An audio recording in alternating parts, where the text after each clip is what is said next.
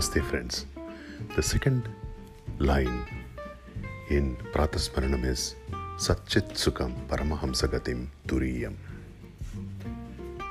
So, continuing on my explanation of this early morning prayer that I follow, let's analyze what this second line says. It says, Sat Chit Sukham. Sat is reality, Chit is awareness, Sukham is happiness. It says that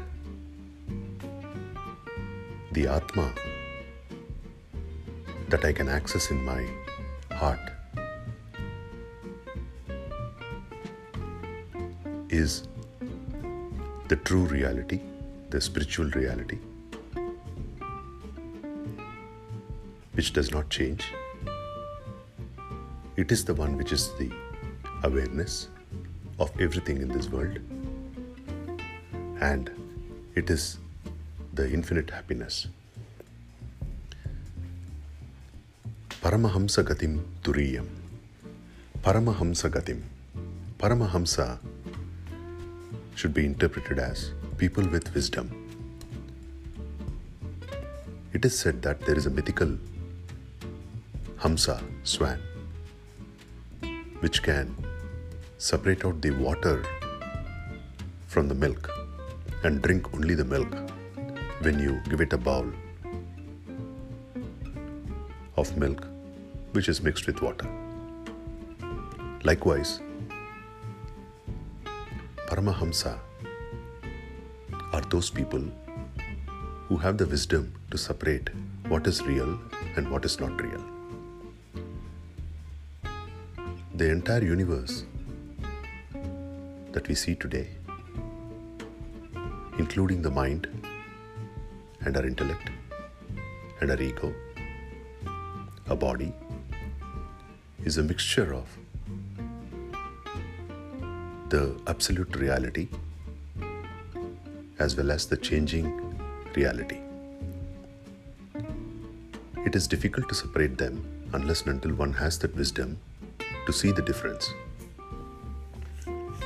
Paramahamsas are those people who have those wisdom to separate the reality from not real.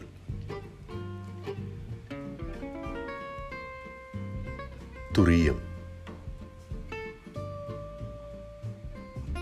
In our common experience, we go through 3 states: waking, dreaming, and deep sleep.